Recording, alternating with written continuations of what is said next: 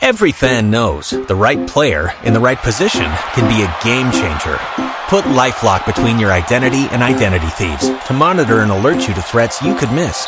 Plus, with a U.S.-based restoration specialist on your team, you won't have to face drained accounts, fraudulent loans, or other losses from identity theft alone. All backed by the LifeLock $1 Million Protection Package. Change the game on identity theft. Save up to 25% your first year at LifeLock.com/aware. Congratulations, your morning just got a bit classier. A media legend, a ferocious linebacker, a clueless producer, and you. Searching for a replacement window online? Visit windownation.com today. So raise a glass and act accordingly.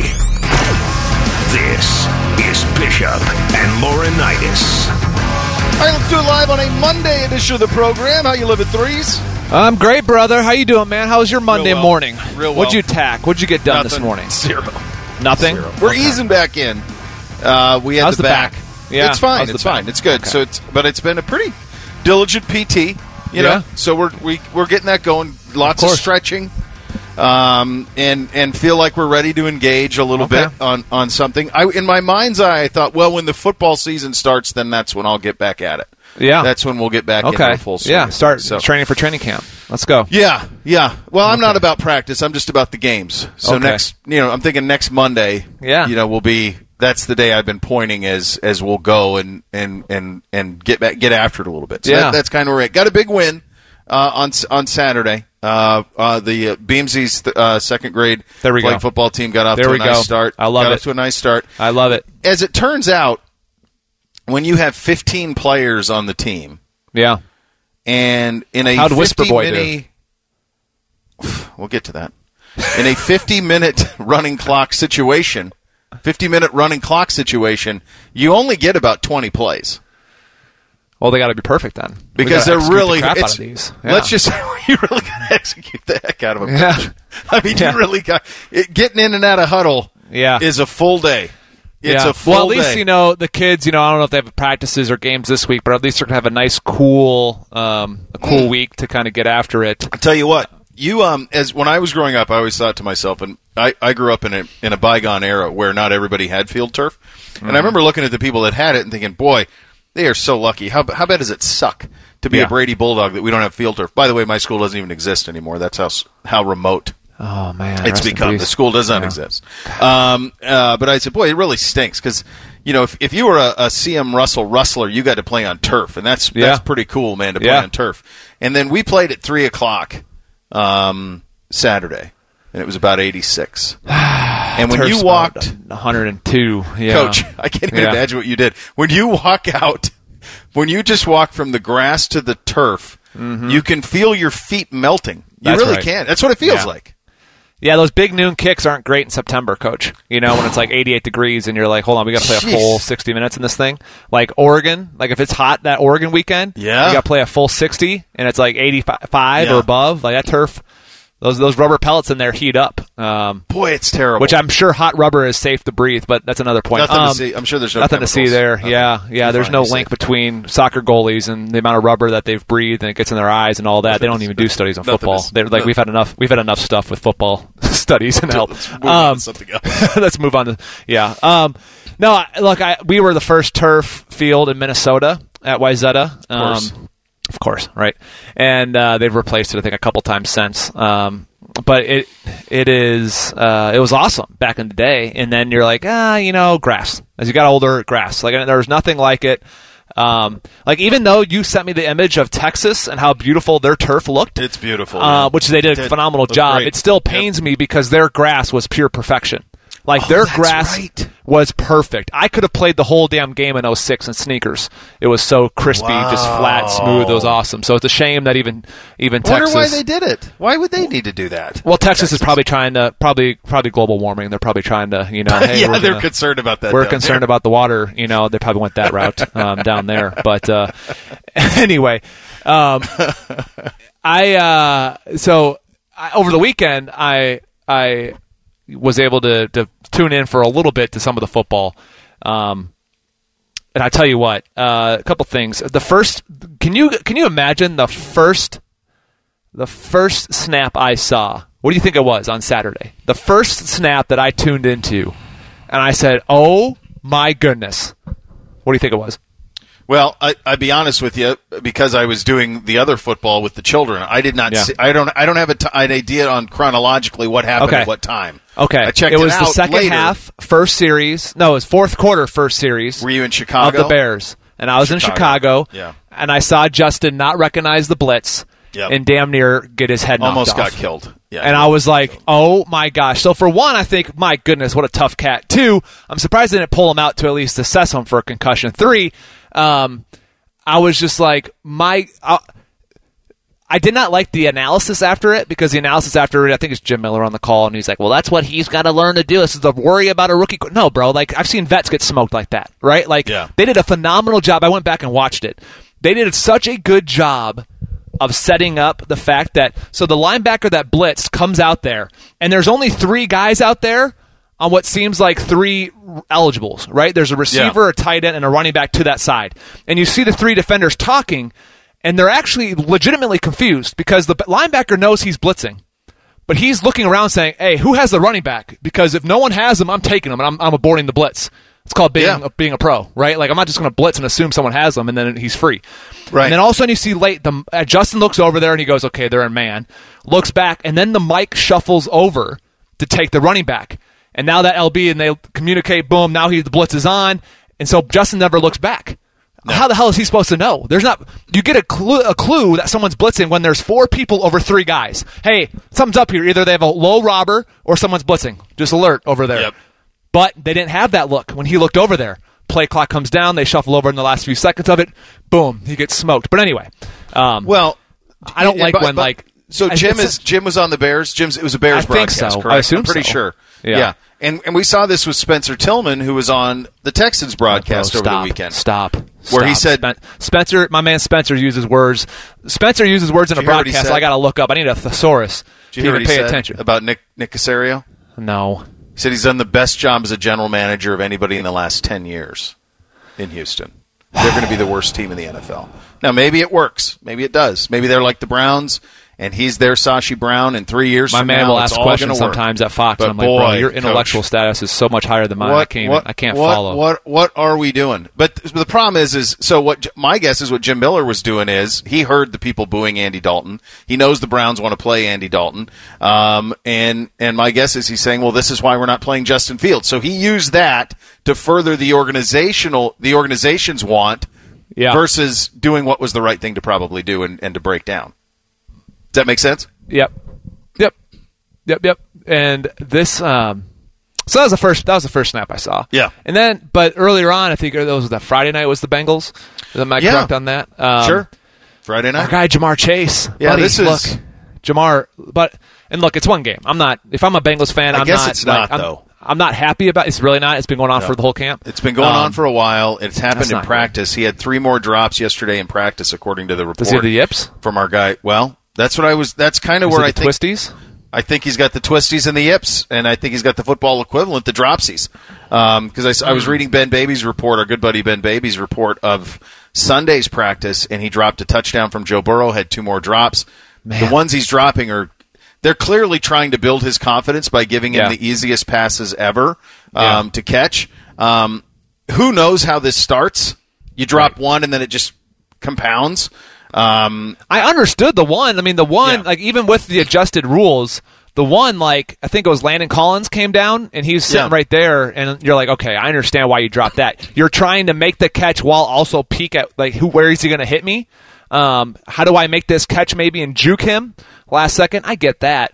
But some of them I was like, that's not. But not something you want to see develop there. Well, let's stay on that just for a second because, folks, we've seen this from the very best people. We've seen this from the highest picks. You will remember 3 or 4 years ago, I know you and I were doing the show at that time, where Tiger Woods couldn't hit a lob wedge. Yeah. Remember he'd blade it? Yep. Like he'd be right around the green and he'd blade it, and it would shoot off to the only time Tiger and I have looked the same. Right, same, yeah. Markelle Fultz couldn't shoot. Yep. Couldn't shoot. Yep.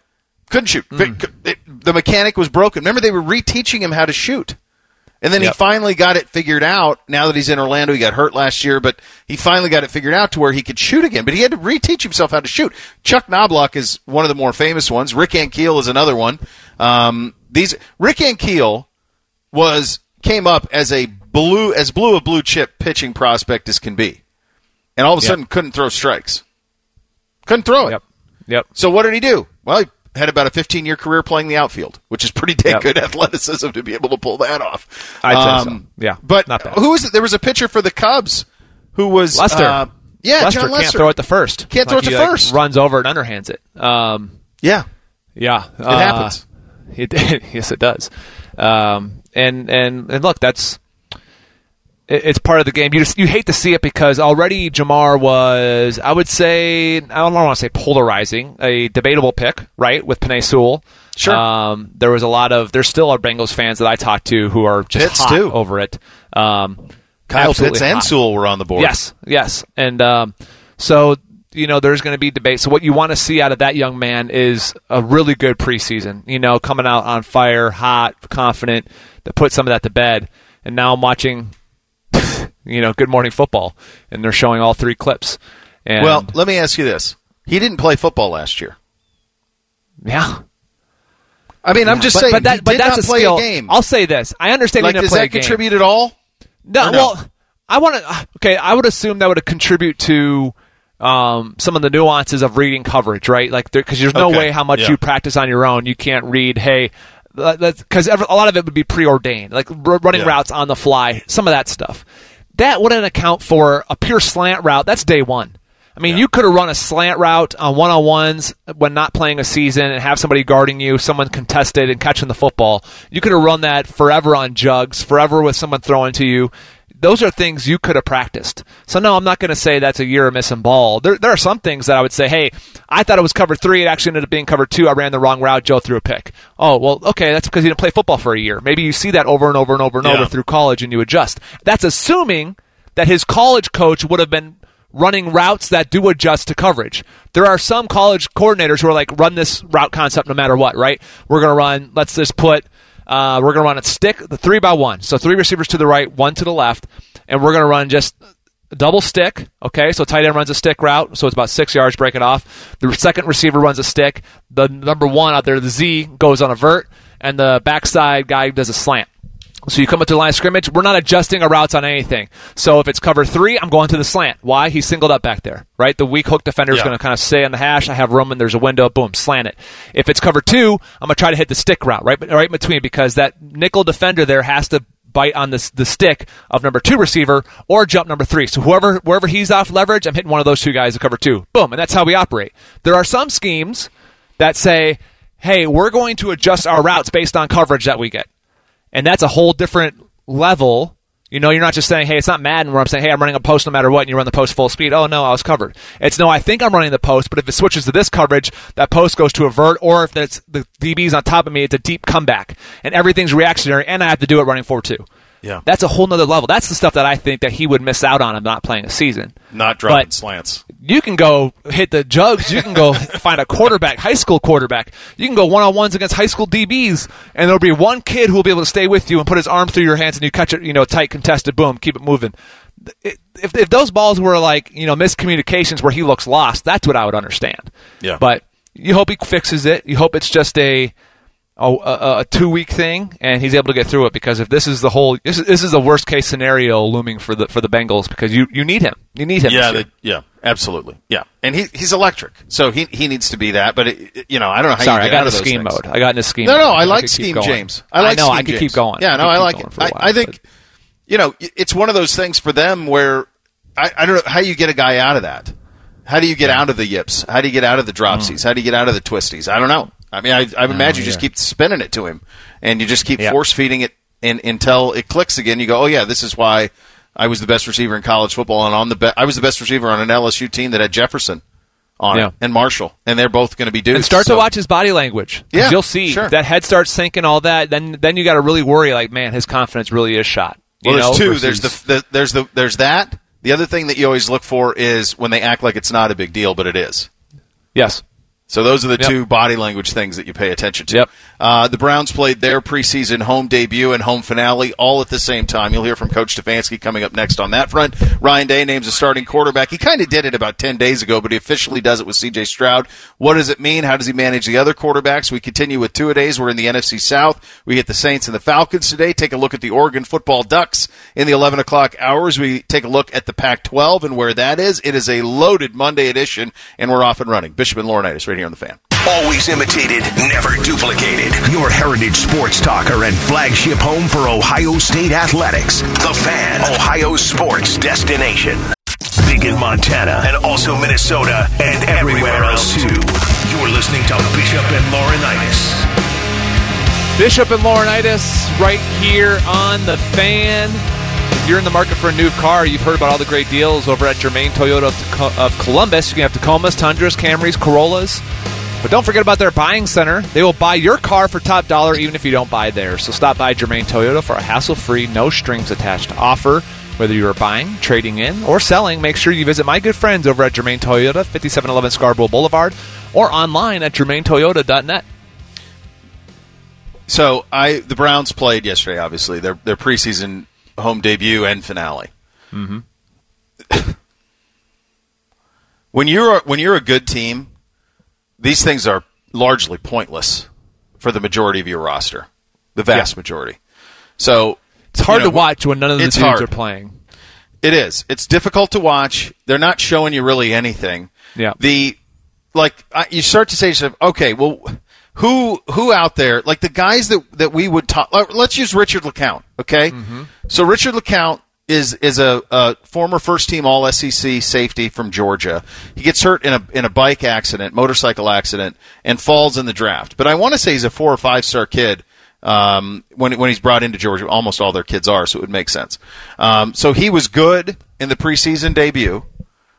He was good in the game yesterday, made the interception that sealed it. That's 2 weeks in a row where he made a late interception. He has potentially played himself into the safety mix. Yeah. You add in the injury to Delpit, as he can't really seem to stay healthy. They've had other guys injured. Look, your best ability is an availability. They drafted him. He's there. He's making plays. He's maybe played himself on the roster. But as you and I are doing a sports show in Columbus, Ohio, I can't talk about Richard LeCount. No. I mean, this is player 48 of 53. Yep. And that's what the Brown. I mean, okay, what do you want to talk about? Demetric Felton. Yeah, he looks good. He's going to make the team. Demetric Felton's going to make the Browns. He's going to make the Browns. But guess what? How many times a game is he going to be around the ball? 4 or 5? Right. In a real game, he'll be returning probably, doing some of that stuff, special teams, all that. But as far as actual offense, he's not going to see the field. That's what's hard. Right. That's what's hard.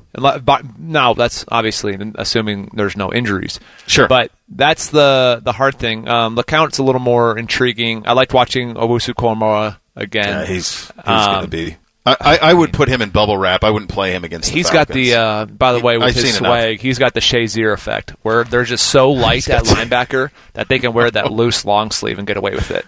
I was so too muscular. With the swag. I was too muscular. Right. You know, like there's two things that didn't work for me. The look where it's like they look like they have 16 layers of socks on because they're all scrunched up because their calves are skinny. You know, can you explain how they do that? Because Black Cobra was asking me, and so I think Dustin Fox told me once that what they do is you cut the socks. Yes, you wear one sock and then you cut the second sock, the actual foot part off, and you put that up and it scrunches up on top of the. So you have the long sock that you actually let scrunch down, and then you put the other sock and you have it scrunched, on top of the actual sock. Okay. So, which is sock material, and that's how you just get layer them. But when you have bigger legs, that doesn't look right. It just doesn't work. Just like when you are super swole and you wear a loose long sleeve, it just doesn't look the same as when you are thin and strong, you want like Shazier and like JOK. Then it's a whole nother deal. But yeah, I'm always just envious. I'm envious because I was never able to rock that. I think the most notable thing that you can take from Cleveland's first 2 games is that Greg Newsom's going to start at corner opposite Denzel Ward. I think that's the most. That's probably the biggest takeaway because Greedy Williams went down again. You can't help it, but if you can't play, Yeah. If you can't stay healthy, then you can't be counted on. Now, what they did, with in terms of their free agency, their offseason, was to guard against that. So they guard against another Greedy injury. They signed Hill. They drafted Newsome. So now they got 3 corners out there that are ready to go. If Greedy can't play, they're fine. They got guys beyond that. Same thing at safety. If Delpit can't play, well, they went and got John Johnson. So they go John Johnson and Harrison, and now LeCount's in the mix. Sheldrick Redwine's in the mix. They're okay. And that's the beauty of it. But that's probably the most you can take. That's a tough watch, man. Yeah, it is. And I don't know why in the hell you're playing preseason games on Sunday at 1 o'clock. No idea. Play those things at night, man. Who wants to sit out in 85 degrees heat? Well, I saw a couple people August? Shirtless. Nothing says, hey, let's party, like a shirtless sitting in, just soaking up the sun. Soaking up some vitamin D, The Bears played at 1 o'clock on Saturday, back-to-back That's the second weeks. time they've done that, Why are we doing this? As a vet, I love it because it's like, hey, I got the night off, So as a vet, I would enjoy it because you're not playing and you get the night off. But when did this start? But I have no idea. This is all new. Everything's all new. It's all new. I think it's the 1 o'clock. The 3-game preseason. They're trying to figure out a new the flow. NFL Network. Yeah. It's the NFL Network and the NFL Network saying we're going to have games at 1. Yeah, 4, we'll have 5 7. games live for you. Yeah. Noon. Whatever. Yeah. 1, 4, 5, 7, and 11 p.m. These used for to the West all Coast be games. Friday night, Saturday night. There was never middle of the day. 1 o'clock. I never played a preseason game middle of the day. Never. No. In 7 years. 8 years. 8 years. Yeah. 8 years. So much of this stuff, like people ask Stefanski about Case. Oh, who cares? He's a veteran. He's going to be fine. What really matters, though, and Chops, what I want to play is 009, where Kevin Stefanski was kind of breaking down the week of practice with the Giants and what got done. Let's hear from Coach. Great work with that team. I appreciate Coach Judge and then that entire coaching staff, those players. We got some really good work done in Berea for a couple days. And then I thought the guys worked really hard today and competed for 60 minutes. We're put in a bunch of different scenarios in this ballgame, so I thought that was really good for us. And we also realized that we got ways to go. We're just not where we need to be, but that's okay. We got some practices coming up. Yeah, they got 3 weeks left before a game. Mm-hmm. They got all this week. Play a preseason finale Sunday in Atlanta. They got all the next week, and then the next week. That's right. So there's so much time. They got time. Yeah, they got plenty of time. So it's a hard preseason is a tough watch. If you don't have a rookie quarterback, if you don't have young guys you want to see get reps, and if you're a good team, tough sell. Tough sell, Coach. Yeah, that's tough. Yeah, really tough sell. That's not great. All right. What is great, not surprising, been known for a long time, is that C.J. Stroud is going to be your starting quarterback at Ohio State. It's been abundantly clear for quite a while. Ryan Day made it official over the weekend. You'll hear from Coach Day and what it means beyond C.J. We get into that coming up next. Bishop and Laurinaitis right here on The Fan. When that alarm clock goes off, Morning Juice comes on. The perfect way to dominate your day or just lay around the house. Morning Juice. Weekdays at 6. The Fan. It's Bishop and Laurinaitis' What's Up? What's up, man? What's up with you? Sponsored by your Central Ohio Honda dealers. Well, I'll tell you what's up. What's up is that this Thursday, the 26th, through Saturday, the 28th, you can get huge savings on water treatment equipment from Connecticut Water Systems. Huge discounts on water softeners, whole home drinking water systems, like I know Mr. Bishop has. I do as well. 25% off all filters and accessories. Stock up on water softener salt buy 4 bags. Get one of those suckers free. Make sure you visit Connecticut at their main location out in Canal Winchester, the 26th through the 28th of this month. And tell them that James sent you. Visit ConnecticutColumbus.com for more of those details. It's also up that we have a starting quarterback. It's not surprising who it is. This is about... It was right when I got back from Montana, and Ryan Day had that press conference where he said C.J. Stroud separated, and we said, well, that's naming a starter without naming a starter. Yeah. I mean, that's what he did. So he did that. Let's listen to Coach Day, because we're going to parse through this stuff like it's the Zapruder film. So let's start with 001, where Coach Day addresses naming C.J. the starter against Minnesota. Over the body of work between the spring and then also through preseason, separated himself with his decision-making, his leadership skills, his accuracy, and so now we got to go prepare to go play a game. But proud of him, happy for him. The other guys in the room understand that this is a long season, and that room has to be strong. You're going to sense a theme. Here's 002. We need them all. We need them all. Please don't leave. Let's do here CJ's reaction to being named the starter. Here's Coach Day on that. He was excited for sure and fired up. But, he's not an overly emotional guy in those type of situations. I think he knows that this is just an opportunity. It's not an accomplishment. It's an opportunity, and I think he looked at it like that. So now we got to go about the business of going to put it on the field. All right, we're going to get to the other thing in a second, but that answer gets me to a question I want to ask you as a man who was a 3-time first-team All-American. It's not an accomplishment. It's an opportunity. How difficult is it? Because you want your quarterback 10 feet tall and bulletproof. Mm-hmm. You want him so stinking confident in what he can do, gunslinger, all of that stuff, right? Mm-hmm. How do you do that while also saying we need everybody ready, and we'll play some of this stuff in a second. We need everybody in the room. We need all of that. Ryan Day almost has to speak out of both sides of his mouth. Yeah. It's he understands. I like that quote, actually. It's an opportunity, I think in today's day and age, you obviously want your quarterback, especially a young quarterback, bulletproof, going out there confident. But that's built up by the fact, I think you can build that confidence by saying, we have 4 really elite dudes, and this is the guy that I want to have the opportunity first. As C.J. Stroud, you should say, that gives me confidence, because I've seen the other 3. Now, if the other 3 aren't playing very well and you keep saying that, then you're saying, come on, coach, you're lying. So don't lie to me. Don't lie to the media. Just be honest. I'm balling, and they're not, Sure. But if they're all playing well, that to me, that gives me confidence. Damn, coach believes in me. And I've seen how Jack's been ripping it, and Kyle, and I know what Quinn is. And okay, what an awesome opportunity. Let's go. I don't want to screw this up. Let me study harder. And I do believe that we, for a long time, we've thought that this iron sharpen iron is good for everywhere but QB. No, we want one really sharp sword, and everyone else is kind of be dull and just kind of be there, just emergency. But what we've found out is, no, let's keep pushing the envelope here.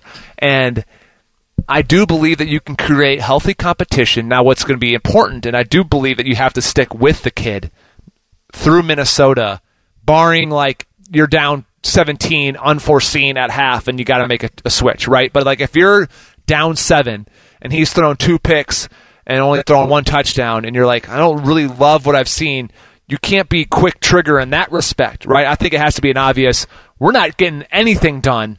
Then you pull him. You can't pull him because he throws 1 bad pick. No, you know what I mean. You can't have him looking over his shoulder. Right. You can't even go, oh God, I was high on that slant. Oh my God, am I going to the bench? You can't have him that way. But if it's halftime and you're down 17 at Minnesota and he can't get a first down on a 3rd down, then you have to say you're too nervous. Get him out. And that's the one thing we really don't know. And I assume they'll be fine, but we don't know who will light up when those lights are on. Up in Huntington Bank Stadium. None of these kids. Who's going to light up with fans in the crowd? Who's going to get that extra level, that extra confidence? Mm-hmm. I like the fact that he said he doesn't really get too excited or too up and down. I think there's something to be said for a demeanor of, hey, everything's going absolutely chaotic. We can look to one guy and he's just chill. Everything's going extremely well. We can look to one guy and he's chill. There's a steadiness about that I like. There's many different ways to lead, right? You have Tom Brady and Peyton Manning who are going to cuss you out and be that vocal, and there will be others who are just super quiet, and then when they do speak, you're like, oh, shoot, all right, he means business. He's finally fed up. And they just kind of lead by example. There's different ways of going about it. Yeah. I never once heard A.J. Hawk give a pregame speech. Didn't have to. A.J.'s work ethic and the way he went out and played was all he needed to do to show leadership. Yeah, he showed great leadership. You've seen the McAfee clip, right, with him and Bob? Steve Long sent it to me. Studio. Steve Long sent it to me. It's pretty good. Pretty strong. Was Bobby shirtless? No, Racerback. Racerback tank. Should have been shirtless. I think that's a missed opportunity.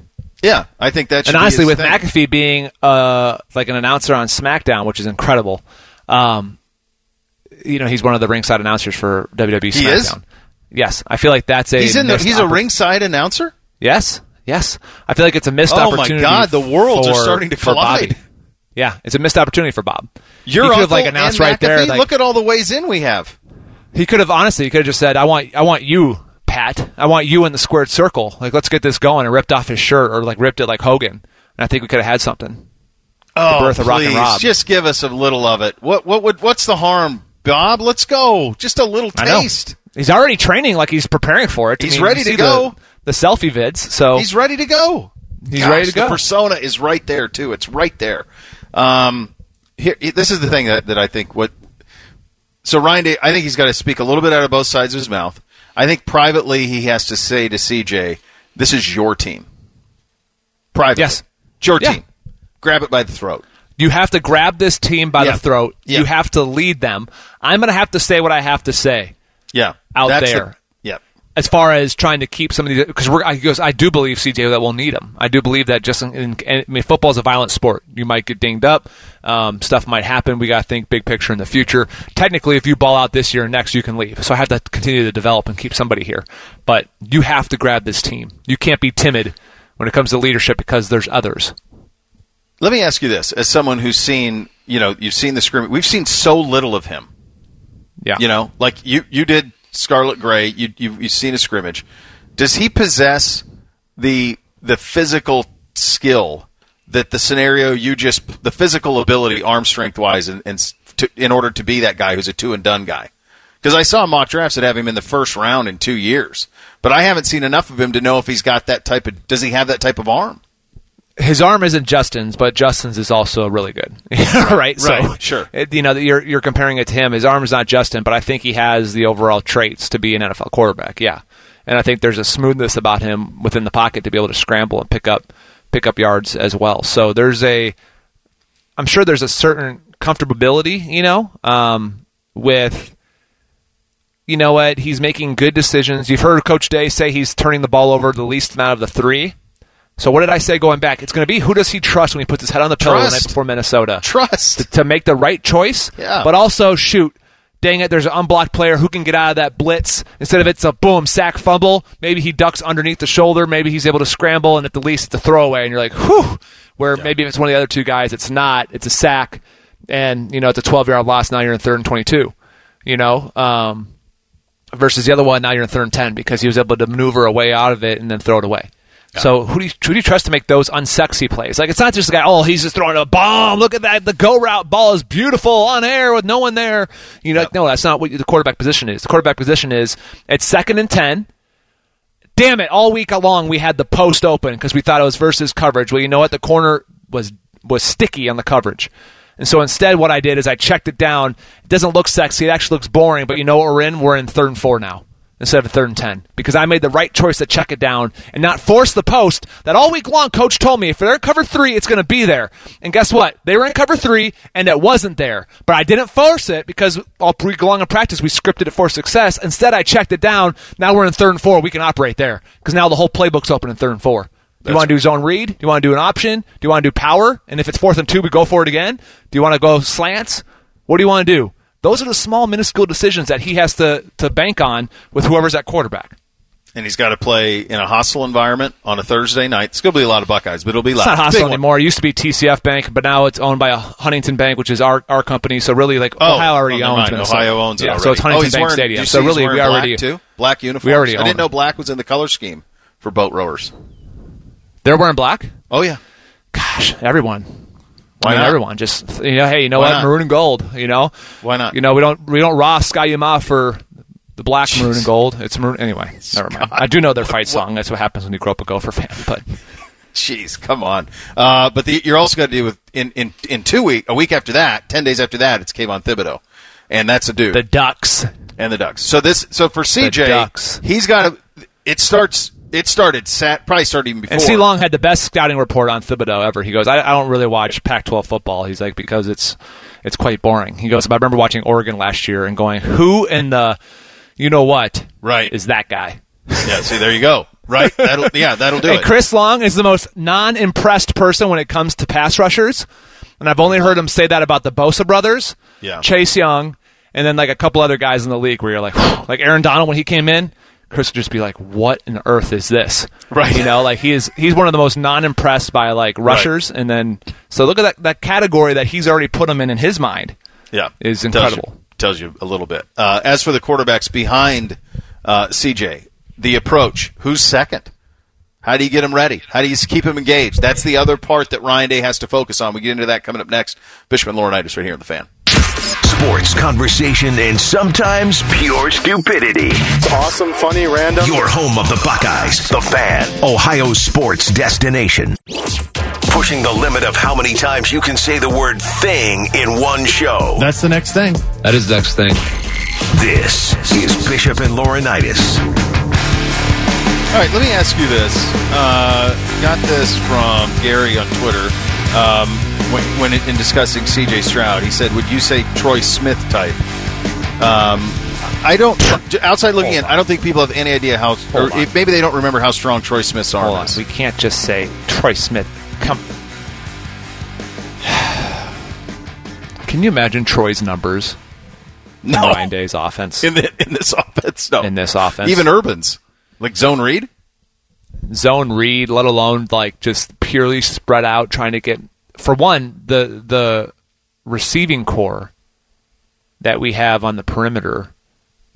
Like, we had a pretty good receiving core too, though, so I can't even, I mean, people forget that 05, I mean, that was Santonio, Teddy, Gonzo, Hartline, Robisky, Roy Hall. Yeah, we weren't scrubs. So yeah, but still, just the pure scheming and the I'll put it this way, like the offensive prowess in the X's and O's room between Ryan Day, Kevin Wilson is of a higher level than it was back then. I'll just put it that way. And yet Troy won the Heisman by the largest margin, I think, until Joe, right? So yeah. Yep. So yeah, I'm not going to put that on him. Not saying he can't be either. You know, it's just tough. Like, we haven't seen enough of him. I haven't seen him throw a real college football pass against an opposing team. So it's impossible to say, is he Troy Smith? Troy had a whip, though. Troy had a whip. Yeah. He had a whip, no doubt. I mean, the ball whizzed off the hands. Yeah, put some respect on Troy Smith's name. Yeah, he had a lot of it. So I'm not saying that he was disrespecting Troy. I think that no. We try to get really excited. He's a good man. This is just football in general, right? Like, we don't know how to compare. We all want to compare and have an idea what a new guy will look like. Yeah. We do it in the draft. Oh, who's this DM remind you of? Lawrence Taylor. Lawrence Taylor has all those traits. You're like, what? Right. Comparing him to Lawrence Taylor? What you try to do is, when you haven't seen people play, and we did this with Justin, was, you know, what did we think he would be like? Well, it turns out he was unlike anything we'd ever had. He was way better than I thought. So I'm not to say that I'm not the one to be predicting, because when I saw him in that spring game, I was like, I'm not sure about this season. I think he has good traits, but man. This is the big part. So CJ is the starter. You roll with him out of one side of your mouth, and in private you're telling CJ it's your team, grab it by the throat. You're the starting quarterback at Ohio State. Go, son. Go make us all proud. That's what you're saying. But you also have three other guys, and they're highly regarded guys. None of them are Ohioans, and I do think that that's worth noting, in that probably none of them grew up. When they're 6 years old, they weren't wearing Buckeye helmets, would be my guess. And we certainly know Quinn was Texas, and Kyle's a Pennsylvania kid, Jack Arizona, who knows? But they're not Ohioans, so they're all highly regarded. They all can play. What do you do? How do you keep them happy? This is what Ryan Day. This is good. You're going to hear a lot of this. This is 003 chops. It's the one on the quarterbacks needing to stay prepared. They've all been communicated on what they've done well, because they've all improved, but there's certain areas that they need to continue to improve on, and it's all about development. And everybody's journey, especially in the quarterback world, is different. When you think about some of the greatest quarterbacks to ever play the game, it didn't all come at once for them. So you just never know what's going to happen, and so those guys have to continue to work on developing and get ready. But I got to tell you, I've been impressed with their approach to it, their response to it, and then they're ready to continue to work. Realistically, how many kids in that room can you take care of? Like, if you're Corey Dennis, and because your priority is C.J. Stroud, he's your starter, he's a priority. So how many other kids can you nurture? Right. Get ready. Can you get three more ready? No. One more ready? Can't get all four ready. Not within a season. There's not enough reps to go around. Right. There's not enough reps to go around. Because here's the thing: if you want one guy to be elite, if you want C.J. Stroud to be all Big Ten, all American, which of course you do. Right? So then you need to put all of your energy into him. Mm-hmm. Reading a really good book called Essentialism. And there's a drawing that comes to mind in the first chapter, and it's how a lot of us today want to be really good at a bunch of little things, right? So there's, think of an image of a circle and then like 15 really small arrows, right?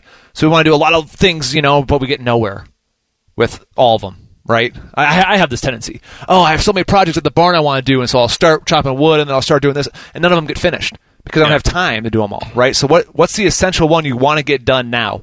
And then the next, drawing is a circle, and then one arrow pointing the length of all 15 of those little arrows, but obviously it's longer because you're focusing all your energy in one thing, and tells you to say no to a lot of the other things. And I think that's what you have to do if you're Ohio State, is that if it's C.J. Stroud, we want him to be all Big Ten. All the reps go there. You Absolutely. Give a couple to the backup in the event that he gets hurt. But if it's 10 reps, it should be 8-2. And the other two guys are scout team. Mm-hmm. Otherwise, you're taking away from the development of C.J., your starter. I think you can only really, in season, in game weeks, you only really have two. It's C.J., and it should be 80% C.J., 20% backup. And the rest are getting the reps on scout team.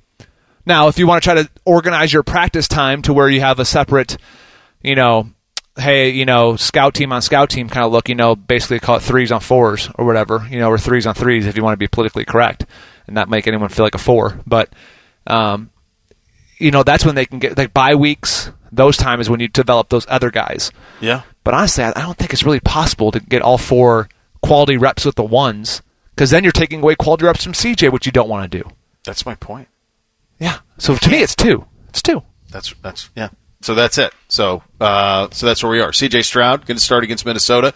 Now, can they stay mentally engaged, Bo? Of course they can, right? They can do mental reps, which sure, your brain, it's been over and over, your brain doesn't know the difference between a mental rep and a physical rep. Although I'll tell you, my muscles do. When I get chopped in the leg, it tells you, it can tell the difference real quick. But your brain can't. So I think that's the challenge. Yeah, it is, and it's a big one. We continue with two-a-days. We are in the NFC South, hit the Saints and the Falcons. Michael Thomas, certainly a big part of what the Saints are trying to do, but a strange offseason for them. We get into that coming up next. Bishop and Laurinaitis right here on The Fan. Top shelf conversation from top shelf gentlemen. That's a pretty emphatic situation. This is Bishop and Laurinaitis. All right, two-a-days around the NFL. 2 teams in a division every single day. We close out the NFC South today with the Saints. Let me ask you this. Where do you, and you spent some time with this organization. They have been, it feels to me, well, I'll pose the question and then we'll elaborate. How big of a missed opportunity and how much did the Saints blow it the last decade of Drew Brees' career? Man. Yeah. I mean, you have one of the most efficient, most accurate quarterbacks in all of football, and you only win 1 Super Bowl. Mm-hmm. Same coach the whole time, so it's different than Green Bay. Yeah. With Rodgers. And you won the Super Bowl off of like a trick, like a surprise onside. Like it wasn't brilliant call, but brilliant call. If you don't recover it, you probably get slumped. Yeah. But man, that I think it's one of the biggest. One of the most underwhelming actual achievements, the New Orleans Saints. Like everyone wants to talk about the genius of Sean Payton, which can be true. Like he's an offensive genius, but it hasn't led to Super Bowls. Well, and they've had home field advantage many times. Vikings have owned them. Yeah, they've had home field advantage many times. They've been beaten by lesser teams in the postseason. Yep, several times. They were 12-4 a year ago. They absolutely whipped Tampa Bay twice in the regular season and lost them in the playoffs. Yep. At their place. Yep. I'll give him credit for this. Sean Payton, credit for a lot of it because you're getting at bats, right? So they transformed kind of from that Super Bowl team that they were in the 2000s. Then there were a couple of lean years, and then they really started crushing picks. Defensively, Michael Thomas, Alvin Kamara. I mean, they've got a lot of guys who can play. And they are, you look at their roster, it's really impressive. But they're a little bit in jail. They're in cap jail. They've overpaid some people. There's a disconnect with Michael Thomas that started last year, that continued this year with Thomas waiting for a long time to have the surgery. They paid him a lot of money, and so that's a little bit of an issue there. But they evolved along the way, and now this is their first. This is the minus all the Lombardis. This is the Patriot situation of the NFC, where the coach stays, and I'm going to do it by God my way. Yeah. And he's got these two quarterbacks. They play tonight in what is, we talked about how meaningless like the Browns preseason game was. Meaningful preseason game tonight for New Orleans with Winston and Taysom Hill. Yeah. It's a true quarterback competition, and I appreciate that others from PFF think that they just cannot take seriously Taysom Hill as a quarterback. It makes me feel like I'm really not alone in that thought process, because I'll never forget, what was it, like 2 years ago? Maybe I said something about Taysom Hill just being a gimmick guy, and I just got one of our listeners was just not happy with me. Not having it.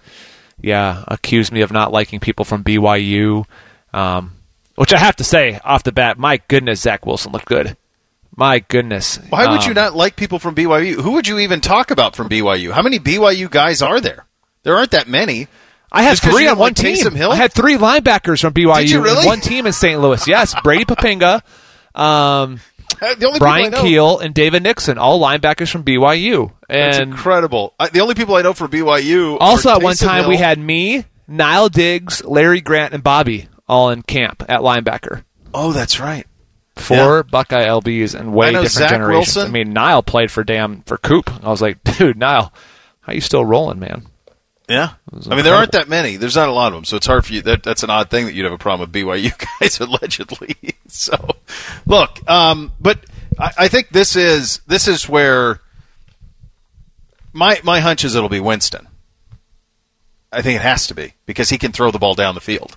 And I don't think that I think Sean Payton, outside looking in, no one loves loves himself as much as he does. Like, he really likes himself a lot. And I'm thinking the ego is certainly big enough, and rightfully so. He can be an offensive genius, as you mentioned. He's won a Super Bowl. He's been there a long time. This is a franchise that was lost for much of its existence. And he found it. And it's an organization that almost didn't even exist in New Orleans. If not for Drew Brees, I don't know if they would have. But it all worked out, and they've had this incredible run, and they mean so much to that state and to the area. But this is really on him to get this right. And he's vouched for Taysom Hill. They bring in Winston, I love the deal because it's a no risk for them. You get a guy who's the number one overall pick who has a ton of talent. Can you get him right? But to me, it has to be Winston. Because I can't imagine Peyton wants to run a gimmick offense and try to win the NFC South and beat Tampa Bay with a gimmick offense. Yeah. No, you have to have a legit offense. You can't be super limited. And here's the thing. You can still run. You can still play. New Orleans is a situation you can play both of them. You can have Jameis be your starter and still bring in the Taysom Hill package. And it still keeps a lot of it open. I just think that sort of package for a full 60 minutes isn't gonna work. But you can still operate with two. I think Sean has the ability to do so, but I don't take the Saints seriously this year at all. No. I don't think you can. I think you're a long ways away. The Winston reclamation project is fascinating, though. It is, because of what he was coming out. He still has some of the strangest behavior. You've seen that stuff of him, like the way he gets hit by the tackling dummy randomly. Yeah. He does this weird dancing stuff. Like he does some strange behavior. He's just an odd dude, kid. I think. Yeah, I think he's just an odd dude. And on the field version versus in front of the mic version has become even more hilarious, I think, with Jameis. Because in front of the mic, sounds like he's trying so hard to portray himself in a Drew Brees-like manner. Sure. Like, I am the franchise quarterback. And then on the field stuff is just, it's funny. Yeah. It doesn't quite add up. I'm not saying I just want him to be authentically him, dude. Like, if you're going to be you. Like, be yourself. Because that's what I think won you a national title. Just be yourself. People will follow you if you're just authentic. Yeah. You don't got to put on a show for anybody. They were 12-4 a year ago, as I mentioned. Pete Werner in their draft class as well. Huge salary cap problems for them. Departures include, obviously, Breeze, Emmanuel Sanders, Janoris Jenkins, Jared Cook, among others. They couldn't really be very loud in free agents. They don't have any money. That's just the reality of that situation. Let's hit the categories on the New Orleans Saints, and let's start with franchise grade. Well, I think that for the franchise grade for me, I put it as a C. Okay. No corporate money in New Orleans. None. You have one Super Bowl with one of the best quarterbacks to ever play. There's plenty of history there with paper bags over your head. How long can the Superdome really last? You know what I mean? How much can they really keep dressing it up? Ownership seems like they've had scandal after scandal. Yeah. Remember the pain medication scandal they had going on there with the team trainer giving pain meds to Sean and his girlfriend, now wife. Right. Former Miss West Virginia. There you go. It's funny. Why were we doing? Why did the Saints go to the Greenbrier in West Virginia? Well, now you know. Just follow. Just pay attention to the scores. That's right.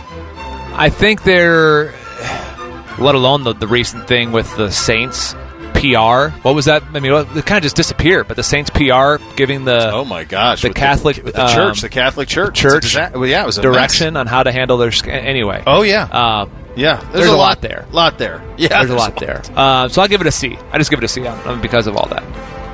I had honestly forgotten on some of the things you mentioned. I initially had it as a solid B because they have won. For 20 years, they've won. Yeah.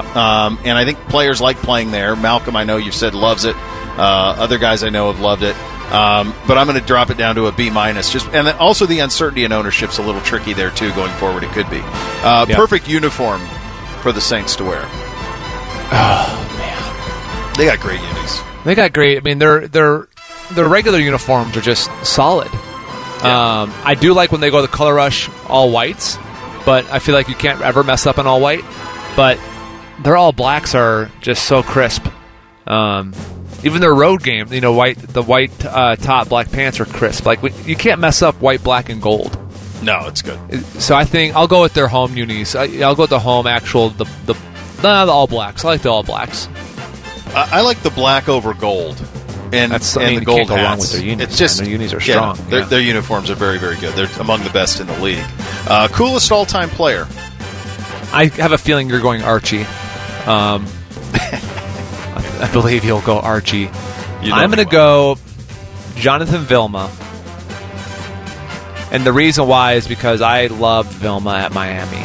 I loved Vilma up there in New Orleans. He was inspirational to me on many fronts for a long time on the way he played the game. And a lot of it was because of his intelligence, the way he used to check in and out of blitzes and stuff, and really went toe-to-toe with Peyton Manning in that Super Bowl and confused him. Yep. I just appreciated the way he played the game. So for me, if there's an LB on any of these, that I looked up to, they're going to be my coolest player. But yeah, it's Vilma for me. To not go down the Manning I'll go another way. Ricky Jackson. Ricky Jackson's face mask was outrageous on those early 90s Saints. And he was part of the linebacker core with Sam Mills. They had, why am I blanking on? Pat Swilling was one of the linebackers on that team. I love that. That's a fun group. That's Dalton Hilliard. That was a fun team, and they had some good teams. I'll go Ricky Jackson as coolest Saint of all time. Play there, great. You did. I mean, you will be royalty as a part of that team, no matter what you do on the field. Like, it's a very much you're one of us as soon as you're there. As soon as you sign, you're one of us. Yeah. So as far as all of that and what you can do afterwards there, I mean, I see Zach Streif is on the coaching staff. When I got done playing, I got asked if I ever wanted to coach, to give them a call down there. I just don't like. I can't live in New Orleans. Just can't do it. So I would say it's an A. It's It's an A to play there. The dome is incredible. The culture is incredible. The humidity is awful. You're going to take 4 showers a day. Like, I'm going to go walk the dog. You come back, shower. It's so sweaty. Just gross. But as far as your lifestyle as a player there, as far as, the amount of free dinners you can get, the recognition, like, this is taken care of after you play in there, as if you play there for multiple years. If you wanted to make a life there, you could. So I'll give it an A. I go B+. I love New Orleans to visit, but for the reasons that you mentioned at the end, I don't know if I'd want to live there for life. But people do, and they love it. I love visiting it. I think it's fantastic. I love the food. And I love how important the Saints are to them. I think that's awesome. So it's B+, but that I don't know if you could live there. That'd be tough. Quarterback grade. They went from A to who knows.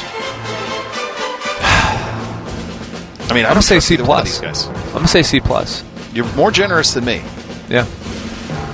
I put. You're right. Pure quarterback, I'll go C-. C+ was with the scheme of Sean Payton and the talent around them. It was more of like a, how can I see them succeeding with the current quarterback? But pure quarterback talent to like elevate anybody, it's a C-.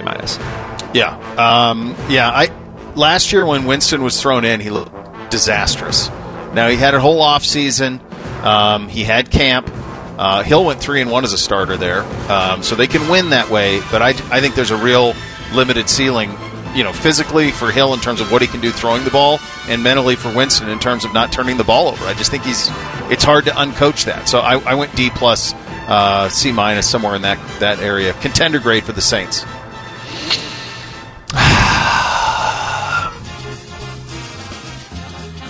I'm gonna do a C. I'm gonna go C. I can see him in the playoffs. I can see him in the playoffs, but they're not. Doesn't mean they're a contender. Which goes against usually what I say. Just get into the tournament, and who knows? No one thought that the Giants were a legit contender, and then they win on the road in Green Bay. You got to have a quarterback. People always we always talk about that. But we always forget they had Eli Manning. Yep. You got to have a dude to pull that type of stuff off. We hit the Falcons up next. Bishop and Laurinaitis right here on Fan. Head to 971thefan.com to listen on demand and subscribe to all our podcasts. Wasting time has never been easier. The Fan, Ohio sports destination. Threes and Uncle Bo. If you know, you know. You're listening to Bishop and Laurinaitis. Hey, brought to you by our great friends at Window Nation. If you're in need of search and replacement windows, we encourage you to check them out at windownation.com. They'll take care of you the way that they take care of us. Two-a-days, final team in the South. It's Atlanta. What are they doing? What are they doing? Sounds like an owner is in love with Matt Ryan and refuses to rip that Band-Aid off. It does. So you try to change everything around him. You bring in Arthur Smith. And you try to say, hey, help us rejuvenate, get one more year. But then you say bye to Julio Jones. You still got Calvin Ridley.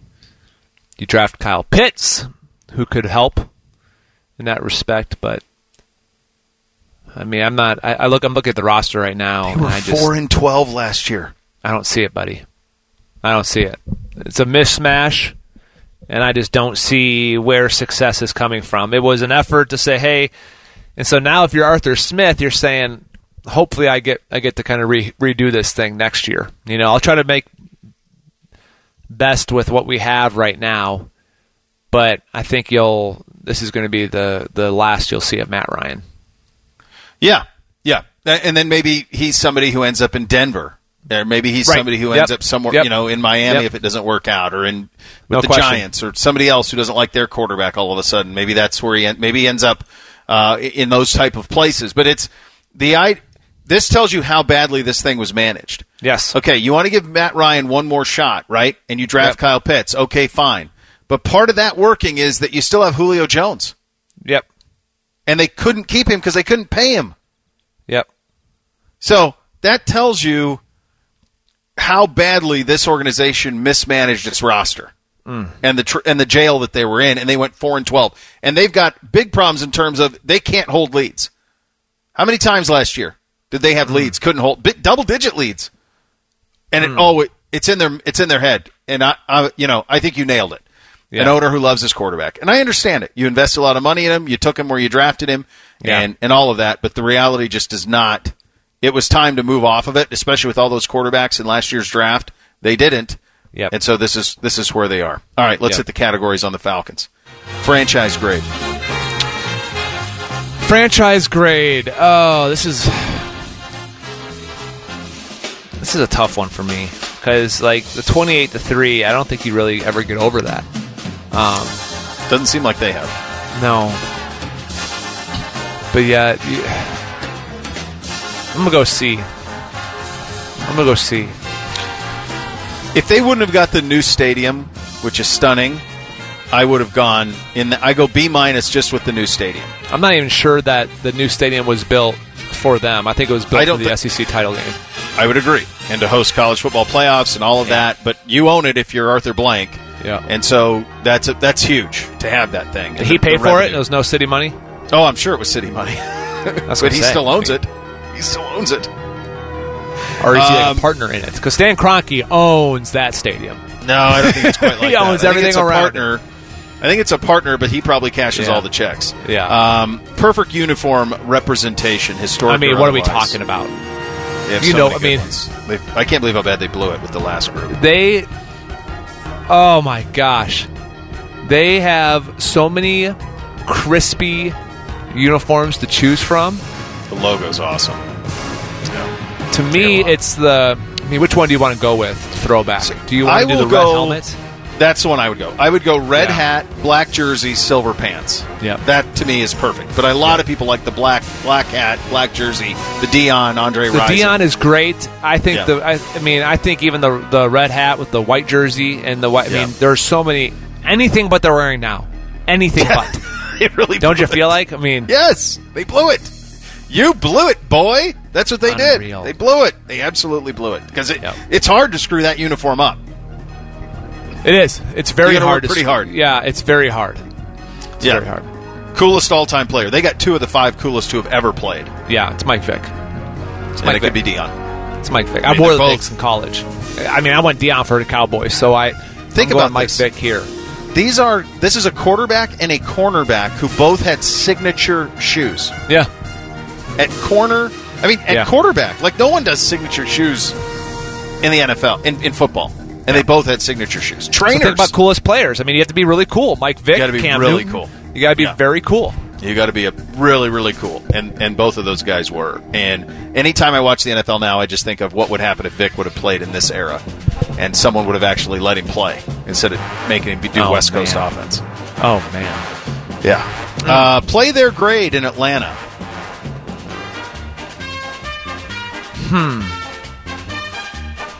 Good city. Huge city. Great city. Huge You're probably city. living in Buckhead. Facilities out in Flowery Branch, so it's nowhere near. You got a 45-minute trip Freeways at least to the airport. It's brutal. But you can fly anywhere in the world. Yes, you can. Yeah. Traffic is brutal.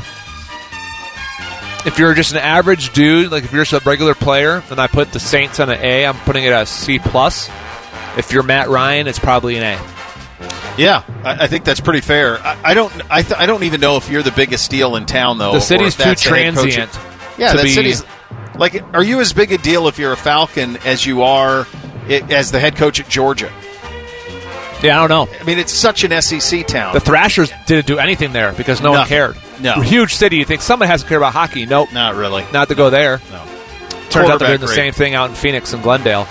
We don't want you here anymore. No, go ahead. Leave. You can either go play in the Phoenix Suns arena again, or you can kindly leave. Kindly leave. Quarterback grade on Matt Ryan. Where he is right now, I'll do B-. Yeah, I think that's fair. Because I do think you can win with him. I just don't think that this roster... That's not here. It's not here. I think he could win in Denver. Yeah, for sure. Contender grade.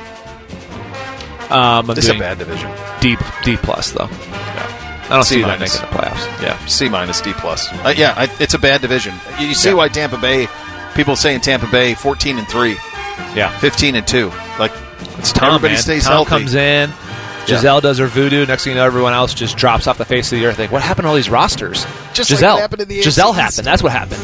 She's a temptress. It's unbelievable. Giselle told him, go to Tampa. He's like, why Tampa? You'll find out. You'll see. The rest of the NFC South just disintegrates, and they win the Super Bowl. John Hendrix will join us next. He covers the Saints at Sports Illustrated. We'll get his thoughts on Mike Thomas and what this offseason has been for him, their quarterback situation, also the division as a whole. It's coming up next. Bishop and Laurinaitis right here on The Fan. Man and Bone have a simple philosophy for their show. Talk some sports, have some laughs, and get very fat. Common Man and T-Bone. Weekdays at 3. The Fan. It's two legends, one show. Well, it's all a lie. This is Bishop and Laurinaitis. Well, Bishop James Laurinaitis with you. Time to head out on the Bryant Heating Cooling Systems fan guest hotline for a visit with John Hendrix, lead writer for the Saints News at Sports Illustrated. John, thanks so much for joining us on the program today. Let's just start with the 30,000-foot view from us and kind of what we're being told, that this is a big preseason game for Jameis Winston and Taysom Hill tonight. Is it as big, or do you think Sean Payton probably has made the decision on what he's going to do at quarterback? No, I think this is pretty big. I mean, being there at practice every day, it's been kind of back and forth and a little bit inconsistent from both quarterbacks. But, I'm putting a little bit stock into whoever does the better job tonight might actually pull ahead in this battle, because it's been pretty close up until now. I mean, you have some inconsistent moments from both of them, but you have some really good practices. I think Winston's had the better amount of practices as opposed to Hill. So, I'm putting a lot of stock into what we see tonight. John, big picture-wise, level of confidence for you for this team. Obviously, it's really hard to replace Drew Brees. And I can't think of many players who just represent the face of a city and an organization. We've seen glimpses of Taysom Hill. We know Jameis Winston. Just overall level of expectations, where are they at from heading into the season a year ago with this roster? Yeah, look, obviously there's a lot of concerns on the roster. There's a lot of concerns there. I think they're well coached. They have guys like Chris Richard on the secondary that are doing extremely well. Michael Hodges, up-and-comer at linebacker. And, I think their defense is looking a lot better than we had hoped for, and I think they can carry them a long way. And, yeah, they have a lot of issues going on, right? Michael Thomas is going to be out for a bit. David Onyemata suspended. We don't know what's going to happen with Deontay Harris and his potential suspension, and Marshawn Lattimore. But, I think there's enough there to weather this storm, and you hit the nail on the head that, it's hard to replace a Drew Brees. And, the thing is, the best thing that each quarterback can come in and do is just try to be the best version of themselves. And, look, I don't think they're going to win the division. I think they can be contenders. Just because the NFC, I think, is wide open, because Tampa's probably your real biggest powerhouse there. But, look, I expect them to push for a wild card. You got some uncertainty in the division as it is with Carolina and Atlanta. But, I think Sean Payton and his coaching staff is enough to help them win a good bit of their games that they have in the 17-game season. John Hendrix, our guest, lead writer for Saints News at Sports Illustrated, joining on the Bryant Heating Cooling Systems fan guest hotline. You mentioned Michael Thomas. He's one of our guys and was off to certainly a gold jacket type start to his career in New Orleans, but a little bit bumpy last year. Strange offseason this year. What can you tell us about where he sits and the way that the organization views him and the way that he views the organization? Yeah, I mean, things kind of went off like a powder keg, right? I mean, you got Sean Payton kind of talking a little bit publicly about it, and then Mike Thomas comes back on social media and says what he has to say. And so, look, the bottom line is that, everything we understand, that everything's fine, and they're working towards rebuilding everything. Him being around the team last week against the Ravens was a huge step. I mean, you'd swear that he'd never been gone just because of the way he's interacted with his teammates and how he looks like the guy that wants to be there and all that. And so, look, and James can probably attest to this, but Sean's definitely an adamant coach, and, he definitely wants his best from his players and such, and for stuff like that to happen off season with the mix-up on surgery and all, put it in a bad space. But, look, trading him was never a realistic option, A, because he was hurt, and just because of the dead money they'd incur this year. But, look, I think things are on the mend, but, it'll depend on when Mike comes back as far as his timeline goes, and then what he does on the field, because, it just doesn't – it's one of those things where one more bad thing could really just fracture everything for him. John, this is a fun radio topic, and I'm sure you've discussed it over and over, but when Michael Thomas got drafted to the Saints, I thought, my goodness, what a perfect opportunity. You get one of the most accurate quarterbacks in Drew Brees, hitting him all the time, and obviously it's become he gets to be the highest paid wide receiver in the NFL, when his deal got done. I'm wondering, for your opinion, is Mike's success Mike? Is it Drew? Do you see Michael Thomas having the same success with Taysom or Jameis, or is it just kind of it's both? It's both Drew and Mike. But which one do you lean on? Was it the fact that he was with Drew Brees, that he had an awesome start to his career, and it's the situation, or do you think it's the fact that Michael is just that elite at wide receiver?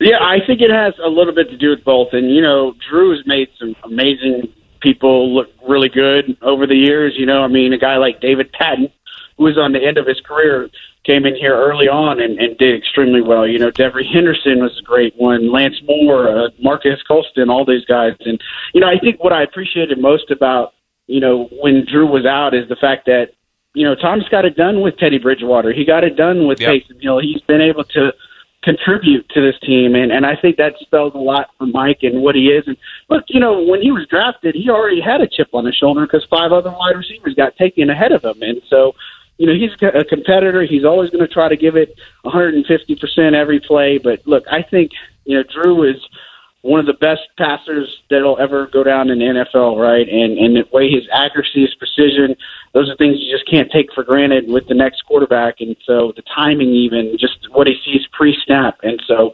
look, I think Thomas is an elite guy. Drew, we know he's already an elite guy, but I think what did the best thing for Thomas was being able to shine and show up without Drew in the spotlight. John, I'll get you out of here on this one. Take me big picture NFC South. Obviously, Tampa Bay Super Bowl champions, everybody back, maybe even better than looks like they hit on their draft as well, so they're absolutely loaded and ready to go. But if you could kind of handicap the other 3 teams and where the Saints fit beyond Tampa Bay in that division. Yeah, look, I think New Orleans has to be their second best team right now. And look, I mean, nobody's denying what Tampa, I think, again, they're the powerhouse here. Atlanta, new coaching regime. Obviously, they got Terry Fontenot from the Saints. Huge front office addition. I don't think it'll pay off this year just because of what happened with the salary cap, moving on from Julio Jones and a couple of things like that. And, can they figure it out defensively? Is Matt Ryan going to be the guy that really leads them over the hump? So a lot of question marks there, but, first-year coaches, you just don't know what you're going to get. And then Carolina, bringing in Sam Darnold was a huge move. And, as long as Christian McCaffrey stays healthy, I think they're going to go a long way, be even better. And, I think they're a similar one, that their defense is on the rise. I think they have plenty of offensive weapons. And as long as they can protect Darnold, and he's the real deal, and I think they have a better shot this year. But, look, I think this race in the South comes down to the Saints and the Bucs. I think the Saints hit on a great draft class this year. I think they hit on a great draft class last year, and I think we've seen a lot of growth from guys who are going to really contribute this year. Cesar Ruiz on the interior line. You got Zach Bond. It's done so much growth year over year. Adam Troutman's a huge name in fantasy right now if you're looking at a tight end. Marquez Callaway is going to get the spotlight probably as a top wide receiver. So they're riding a lot on some of these younger guys to come in here and contribute, but again, everything we've seen in practice, everything that we've seen so far, and just overall, I think it's a better situation than what some people are saying for New Orleans. 5 or 6 wins. I don't buy that. I think 10 is the ceiling, maybe 9 and 8 type season, but 11 at worst, at best case. John, good stuff, man. Appreciate you. Thanks for coming on with us. Thanks for having me, guys. Y'all have a good rest of the show. All right, that's John Hendrix, lead writer for St. News at Sports Illustrated on the Bryant Heating and Cooling Systems fan guest hotline. We hit Thing or Not a Thing up next. Bishop and Laurinaitis right here on The Fan. We are everywhere. On your radio, online, the Fan app, Alexa, and behind you in your car right now. Too creepy? Sorry. The Fan, Ohio sports destination. Well-dressed, well-spoken, but never, ever a well-drink. How about chaos? Insanity. Absolute insanity. You're listening to Bishop and Laurinaitis. Time for a little Thing or Not a Thing. Chopper's here. Hit it, Chopper. Bishop and Laurinaitis. Thing or not a thing? Sponsored by Geico Insurance. Good to be back, at least for a couple of days. Justin Fields on fans cheering for him, but not for Andy Dalton. Quote, I really think it's kind of disrespectful to Andy, them cheering my name like that. That's not helping Andy play better. Thing or not a thing? It's a good thing for Justin to do this and to try to make it more tenable. Let me ask you this. Should Matt Nagy have not played Andy Dalton at all in the preseason to avoid this demise? Probably. That's Don't what give I'm fans access. Don't give them an opportunity to boo him. Just Besides, play Justin, give them what they want. Let him play. Right. Let him play. If you're so hell-bent on Dalton, if you believe that, then why does he's been in the league for over a decade. He knows the Yeah. What does he need preseason games for? Yeah, I hear you. Why put yourself in this position? No. I know it.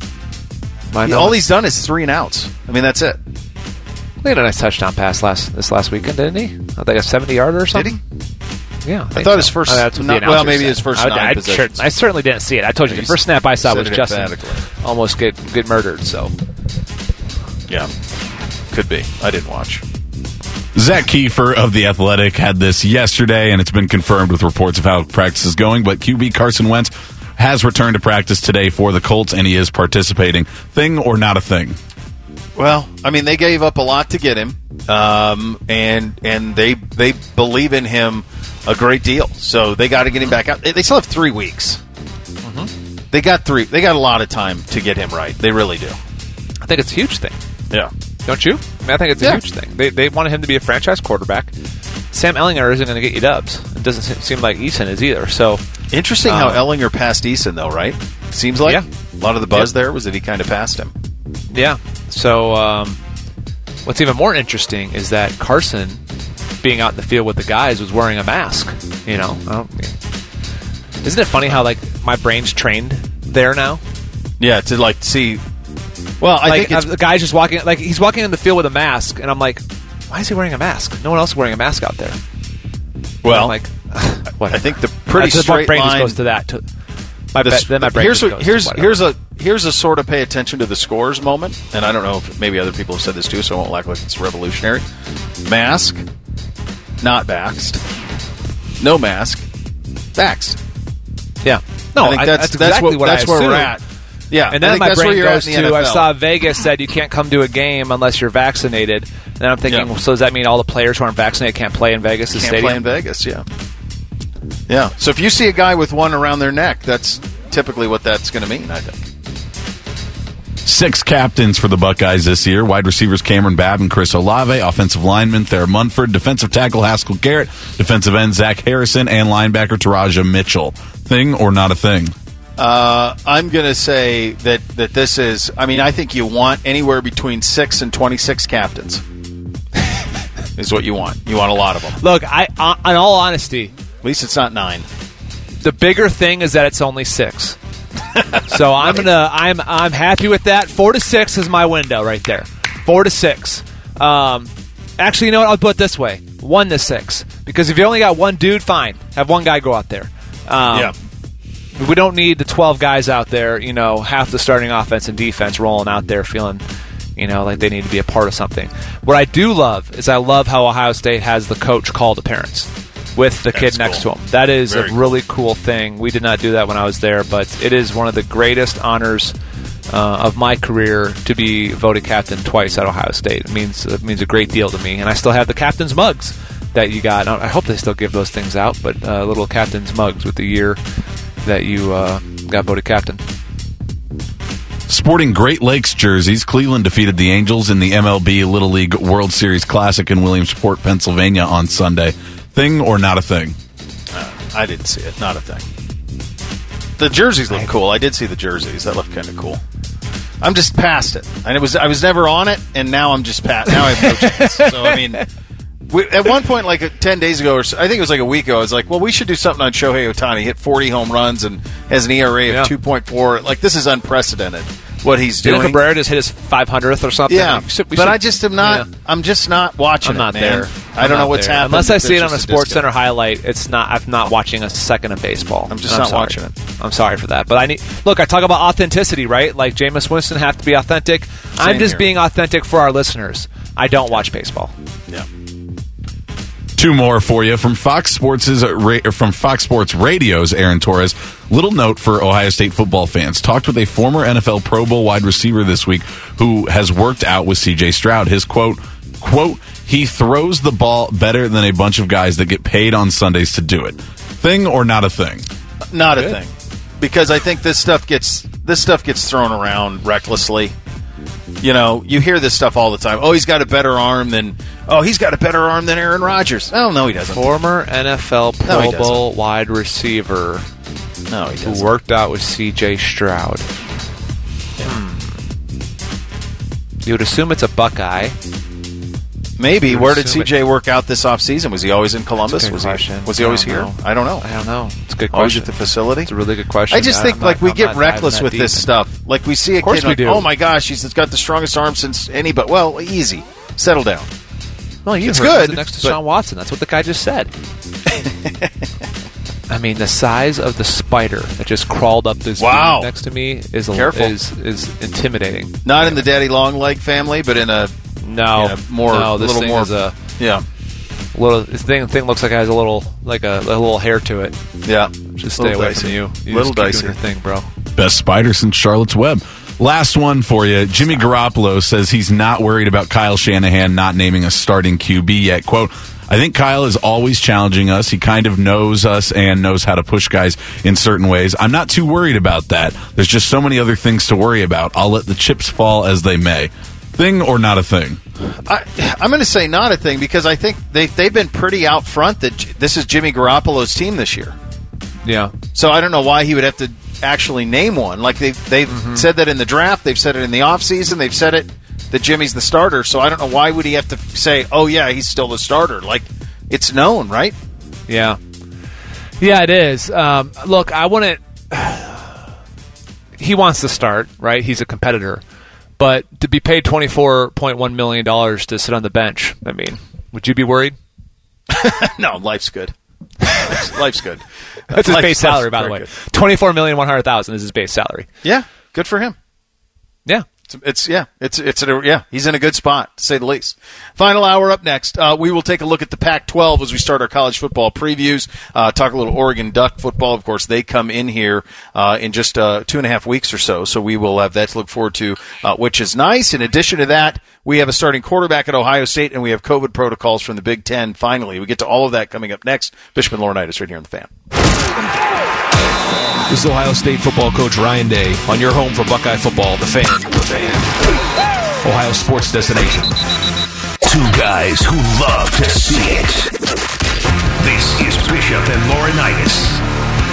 All right, final hour on a Monday over the weekend. Ryan Day naming C.J. Stroud the starter. We'll get into that in a second. It is week 0 in college football, and we have a Big Ten game that we'll get to a little bit later on as well. But as you heard there in the update, the Big Ten has its protocols in place. And you remember a time when the Big Ten said, hey, we're going to make announcements and then everyone's going to follow us. And then last year nobody did. And now we're just last on everything. It's like, hell with it. Yeah, we'll go last. We'll just do what everybody else is going to do. SEC, ACC, right. Big 12 even, Pac-12, they'll name it. Big 10 comes out. Yeah, we're going to forfeit. Oh, dude, you're already late. Like, so just do what everybody else is going to do. Yeah. I don't think you're going to see much of this. I don't. Because I think teams are probably worked really hard to get kids vaccinated. So you probably have that's going on around the country. I'm sure you're going to pretty decent amount of that. The other thing is are they going to test? They're not testing at the same rate they were testing a year ago. I don't either, but I'm just saying my guess is they won't be because things have changed a great deal from last year to this year. And so my guess is they won't be. So I don't know that I'd be shocked if you should only test symptomatic people. Of course. Yeah. Yes, of course. You should only test symptomatic people. Yes. So, I think that's kind of where you're at. I don't sense it being an issue. I think the thing that I'm more interested in is kind of the sliding scale in attendance. is right now everybody's full houses. If there are, you hear about some of this. You don't hear about it. You read about the stuff that's happening in the South as some of those places are being hit hard at the moment. And you say, well, okay, but it's the South. I don't think they're going to care. Right. I don't. I think they'll play to full houses. It's probably my guess. But that'll be something worth watching and paying a little bit of attention to. But I don't sense. If I had to bet, I would say that there would not be much for COVID disruption in either the stands or on the field this year in college football. No, I don't think. I think there's some other more liberal states who might have limited attendance if we get to that point again, right? But I think ultimately the season's look. Last year we had almost no confidence of a season kind of happening, thanks to the Big Ten canceling and then all that, and we've talked about all that ad nauseum. But I think this year my whole thing is like they're getting through this, and it's less. I want to be careful how I word this. It's less protocols than a year ago. I'm sure a lot of that has to do with the vaccine rollout. But then again, like the vaccine does not make you totally immune to it. You can still spread it being vaccinated. Yeah. I saw the CDC talk about Israel. Israel is way ahead of us, and they said that they're finding out the breakthrough cases are actually worse. That they're finding over there in their population. They're just ahead of us, right? They did their whole country's basically vaccinated, or close to it, like 90%, I think they say. And the head of the CDC had said that they're finding that those that are breaking through with this, I don't know if it's a Delta, I didn't really pay that much attention, but regardless, so the vaccine doesn't make it all go away, know? Oh, no. This is this is going to become, and hopefully it's not as where it's, obviously we don't want it where it's at right now, right? But this is going to become, I think there's a false hope out of a lot of people that we're going to be able to just knock this thing out of here and it won't be around anymore. But it's not going away. Like the more you read, this thing is going to be here seasonally with everybody. And it's just something that it's a new normal we're going to have to deal with. Now, what is the new normal? Obviously, I don't think there's very many of us that want to have these masks around forever and all this stuff. And I think college football is moving along with the understanding that, most of our teams, especially the Big Ten, most of our players are probably vaccinated. Yeah. I don't know what the testing protocol is. Well, to that end, keep it moving. I had heard pay attention to the scores here, if you will, that really everybody in the Big Ten is that the vast majority of these teams and the players on the college football teams of the Big Ten are vaxxed, and that Iowa was among the lower, and that number was still around 90% of their team. So this is going to be, in the Big Ten, this is going to be, I think, a non-issue. Yeah, I just don't think it's going to be an issue at all. So I think you're probably, these protocols and all this stuff, you do it in terms of, if this happens, you got to forfeit. Okay, fine, but it's just not going to happen. Yeah, it's not. So now it's out there, it's made public, but with the vax numbers that I'm understanding from the Big Ten, I don't sense it being something that is ever going to be a problem. There is a vax issue happening right now in the NFL. You see this Cam Newton story? So Cam Newton has to be away from the Patriots for 5 days. There was some confusion. He was being tested, but some of his testing didn't happen. The way I understand it, I'm trying to catch up on it a little bit right now. Some of the testing that he did not happen at the facility, and so there's some discrepancy. So he's away from the Patriots for 5 days. So that obviously tells you that he has restrictions on travel, which tells you that he's not vaxxed, because vaxxed players, not that you need to, this isn't about shaming Cam Newton. I want to be very clear. No. It's just two separate rules. Just two separate rules. Yeah. That's just the way that it is. So you now you know that Cam isn't, and then now he's away 5 days. I mean, this could cost him the job. It could. Really could. It could. If Mac Jones is vaccinated, it could cost him a job, which you would assume he is. We talked about that, remember? This summer. Yeah. We talked about it. It's already cost people jobs. It's cost assistant coaches jobs. It's costed a couple of my former teammates who have had workouts get canceled because they're not vaccinated, and they're like, all right, whatever. Not going to force me kind of thing. It's cost them a job, an opportunity. And each individual is going to have to weigh that. Cam deep down is going to have to weigh, if this ends my career, then so be it. And he's got to be comfortable with that. Yeah. And if he is, then okay. That's his freedom.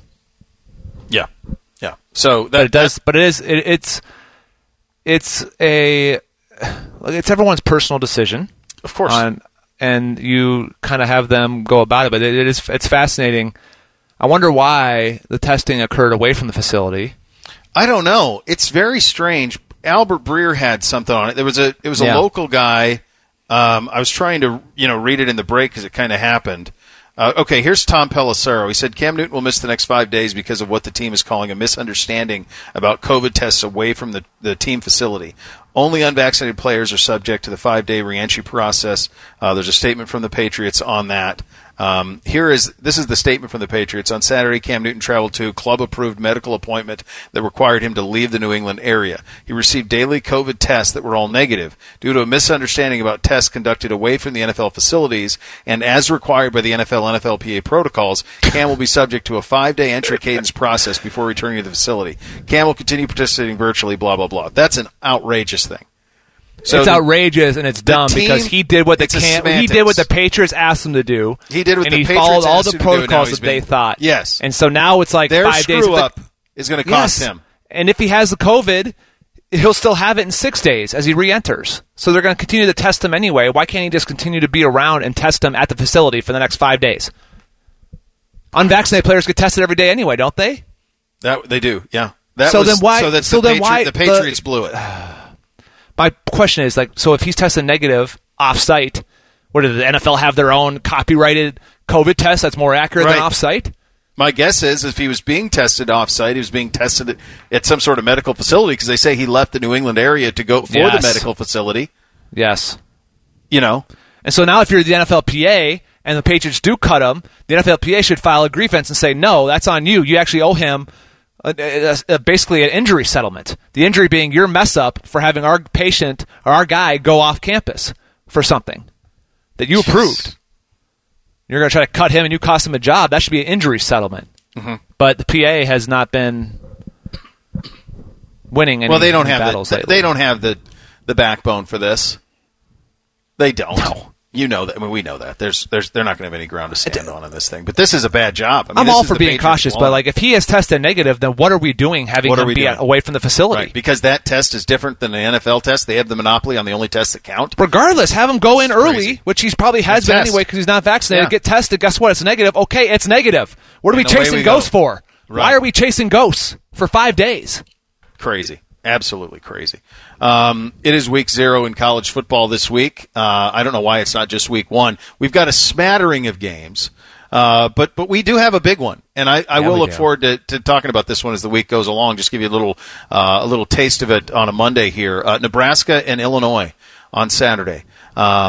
This is for Scott Frost, and you know that NCAA stuff is out there. Bob said something that I hadn't considered that I thought was pretty dang smart on that front. Who from Nebraska turned them in? McCaffrey. If they're trying to get out from under Scott Frost, doesn't this eliminate a big buyout?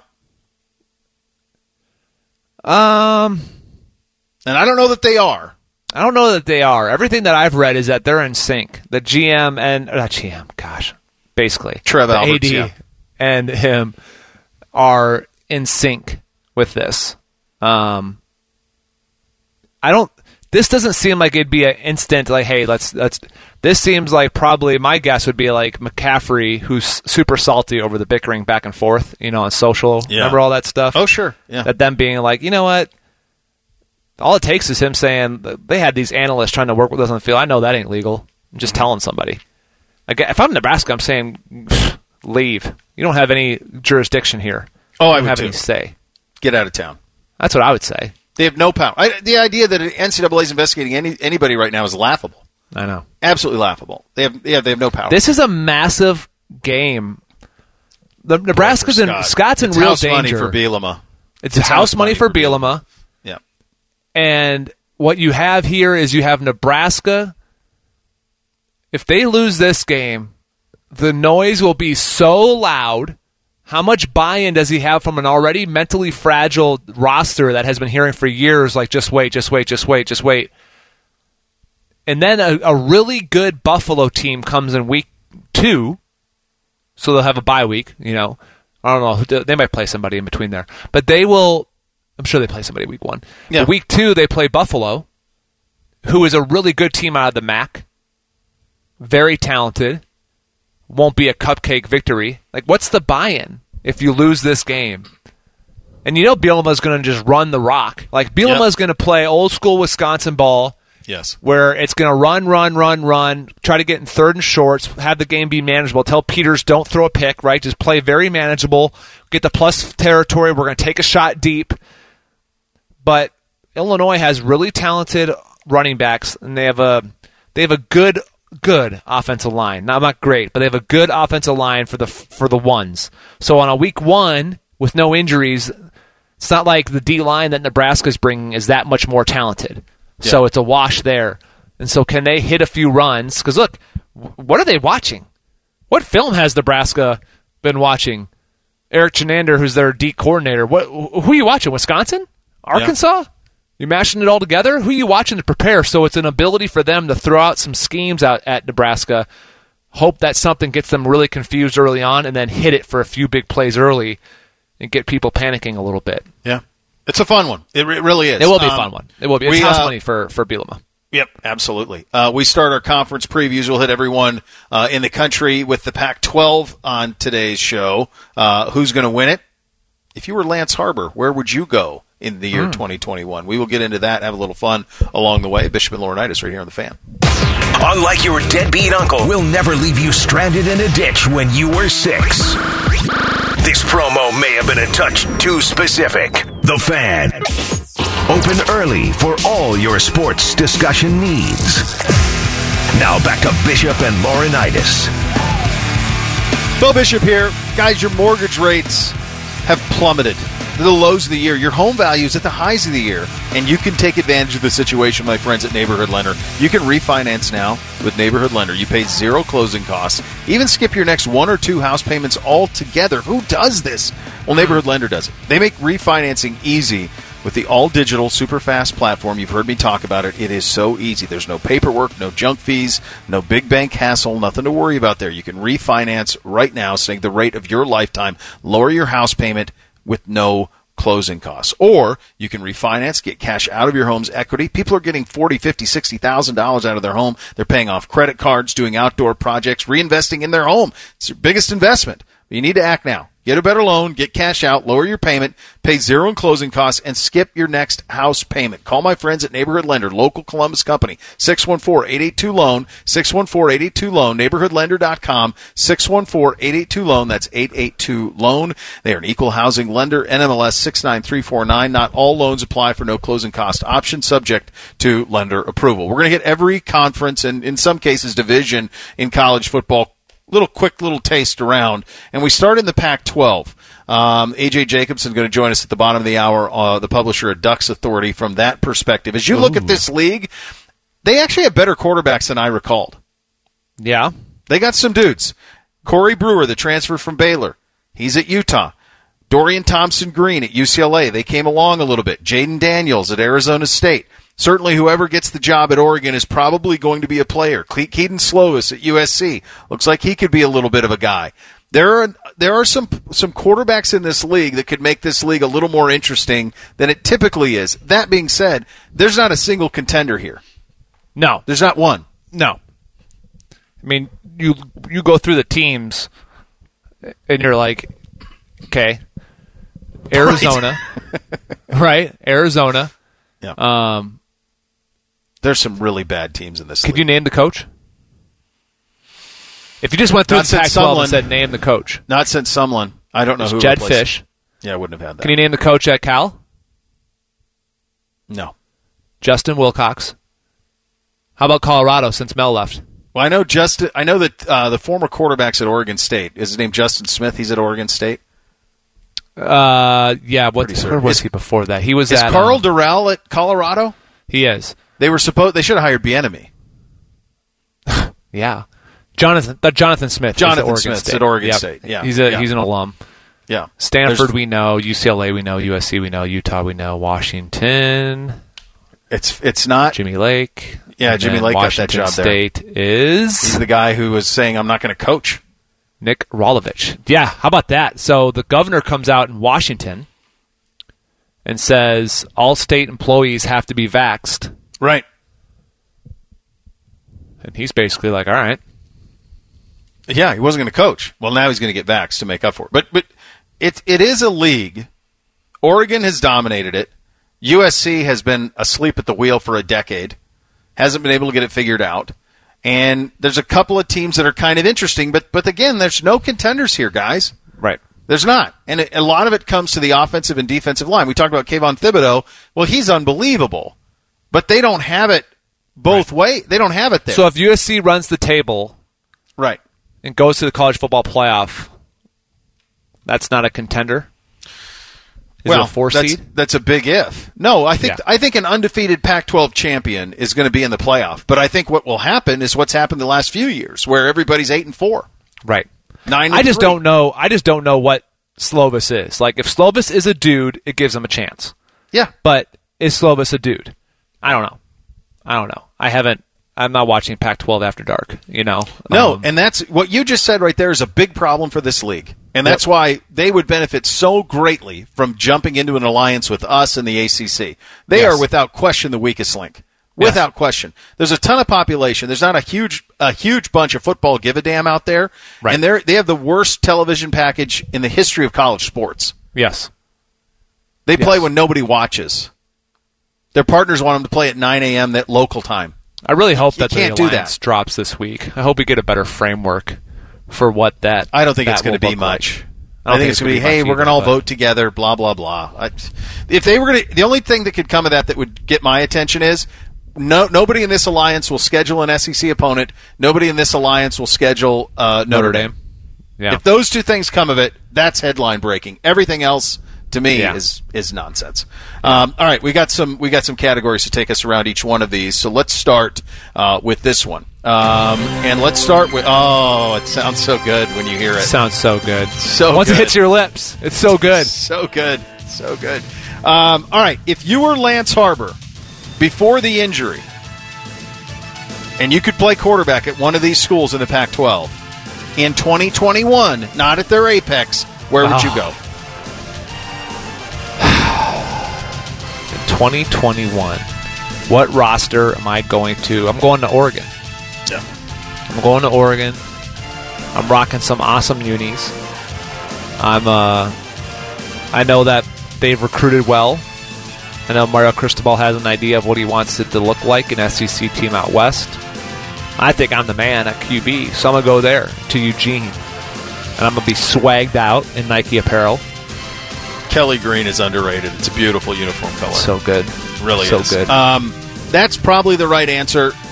The only other one, USC would be the one in an ideal circumstance, but you just don't know.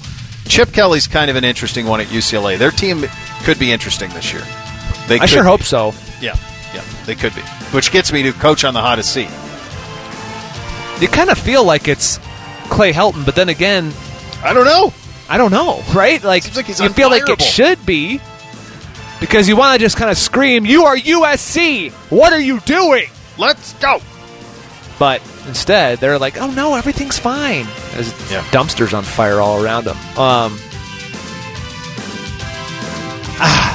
think USC. Yeah. I think Chip Kelly's the other one. He's like 10 He is, but does 21. anyone really have the highest expectations at UCLA? I don't know, but they're paying him a good amount. Yeah. And, like, what have we gotten out of it? Are we any better off than we were with Jim Mora if you're them? No, you're worse. No. I mean, you're worse off. And he's got a good team. Like, they should be better this year. Sneaky good job. You can win here, but for whatever reason, nobody really has in the Pac-12. I mean, I want to scream Colorado because of how beautiful that campus is. Yep. I just don't know. They just don't fit. Yes. But I feel like they have history. They've won a national championship in our lifetime. I think Colorado, I know no one's won there recently, but I think UCLA, how UCLA and USC are not. Washington has been successful. They just haven't won it all, They've been in a playoff. I'll go Colorado because I think it's out there, and it's a team that I remember being really good growing up and just has not been relevant lately. I think the easiest job that no one's ever won big at there, because Colorado's won a national title, Washington's won a national title, it's Arizona State. So true. I mean, It's an easy city to get to. It's a beautiful If you location. can't recruit Arizona State, I understand can't it. help you. I can't help you. I don't know why no one's been able to do it. Here's the difference. When you're recruiting Ohio State, have all official visits over the summer in September, October. When you're recruiting there, don't have anyone come on campus until like November, December. And then just crush it. Yeah. Sleeper team. Gosh, Arizona State. Herm over there. What do you think Herm's saying? Hey, we broke COVID protocol. Herm's like, get out of here, NCAA. He's living his Sleeper best team. life. UCLA. Yeah. I think UCLA is a sleeper Charbonnet's there. Yeah, of course. Our old buddy. He didn't want to rotate with 6 other running backs. No. So Dorian Thompson-Green. Yeah, I know. Got some I know. Dorian Thompson Robinson. Oh, sorry. Did I say? You did. You said Green. Sorry. Okay. My fault. It's all right. I go Utah here. They get Brewer transfers in from Baylor. Yeah. And I think Kyle Whittingham's great. Is that Charlie? Charlie Brewer? Is that right? Yeah, Charlie. Said right? it somewhat. Charlie or Corey? Not sure. But Corey? he was a quarterback at Baylor. And I like This Charlie. Yeah, look at that. I like Kyle. I like Kyle Whittingham. I do too. I like and him. I would love to His play in teams Salt are Lake prepared. City. I mean, yeah. Let me just say this. For the pure joy, I think Phoenix actually just rose to maybe the 3rd most populated or 4th most populated city in America on the last census, by the way, in case you were wondering. So it's now one of the highest Anyway, so Tempe, Arizona, Boulder, Colorado, Los Angeles, California. Yeah. Salt Lake City. Sure. Seattle, Washington. Uh-huh. A little gray, but you got trees and mountains. Fresh fish. Eugene. Pretty good. Eugene, Oregon. Yeah. A lot of good locales, just not a lot of great football. Who wins the league? Who wins the league? I'm going to say USC. Funny, I said the same thing. Yeah. Yeah, I'm with Slovis. I think they get it done. They'll have to beat a pretty good Oregon team that we're going to see in a couple of weeks. A.J. Jacobson joins us on that. Coming up next, Bishop and Laurinaitis right here on The Fan. This Ohio State football training camp report is brought to you locally on The Fan by Credit Union of Ohio and by Hyde Park Prime Steakhouse. Ohio State football. Training camp report. And this report is brought to you statewide by Safe Flat Auto Glass and by the Tire Choice. Ohio State looking for a new regular kicker going into this coming season. Jake Seibert, who had some time last year, and transfer Noah Ruggles of the main competitors. And special teams coach Parker Fleming talks about the work both those kickers have gotten. Mainly what we do is we chart all the reps. We chart everything. We try and make sure that we have, in a true competition, equal reps, equal situations. If you were outside today, you would have seen it was different than yesterday. So in the weather, you have to take that into account a little bit subjectively. But mainly what we want to do is we want to give guys equal opportunities, chart the reps, operation time, see how the ball's getting up, see what's going through the uprights. And then at the end of the day, there is a little bit of a demeanor factor involved, but we're trying to be as objective as we can about just giving them opportunities and seeing what happens instead of changing, the other pieces of the puzzle in terms of snapper and holder. We're trying to be consistent and give, equal reps and just kind of seeing how it shakes out from there. We'll have more after this.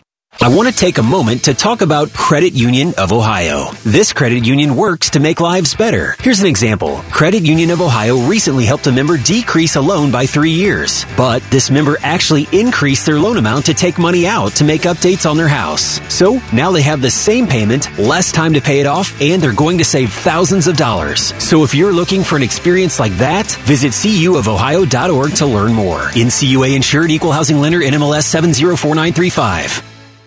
Day drinking responsibly with a touch of class. This is Bishop and Laurinaitis.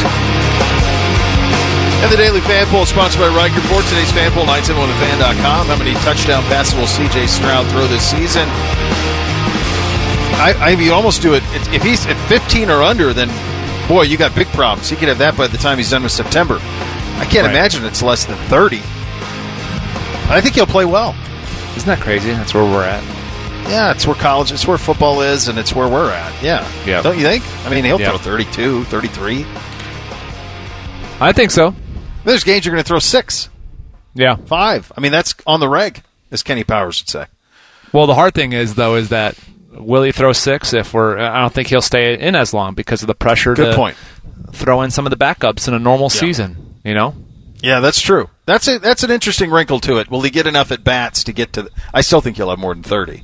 Yeah. But yeah, that's an interesting wrinkle to it. All right, 3 things on a Monday. Hit it, Chops. 1, 2, 1, 2, 3 things with Bishop and Laurinaitis. Sponsored by Custom Air. Custom Air. Custom Solutions. Custom Comfort. All right, number 1 for me, as I mentioned off the top, got off to a nice win, 1-0 start on the second grade flag football action. The you can't do this kid. So we had him for, if you missed this, when we were doing the evaluation, he said to me, "You can't do that." When I went down to try to show him, "You can't do that." So he ends up on my team. Doesn't do anything the entire first practice. He's there, like nothing. Just stood there and cried. His mom's out on it was a mess. I don't have to coach you. I don't have to. Fired. Dude, but we get in the game, and I said his name, and I said, are you tired? Are you doing okay? And he's like, no, I want to play. I was like, wow. It clicked. There it is. He's in. He's there in. It is. He wanted to play. I thought, I can't believe it. That's his big. If we don't win another game, that's the biggest accomplishment of the year. Absolutely. Shocking. My first thing is Nate Burleson. My goodness, the hardest working man. Yeah. Maybe in the media. The dude, Good Morning Football. He's going to do full time now. The morning show on CBS. Yep. He's still going to call games on the weekend.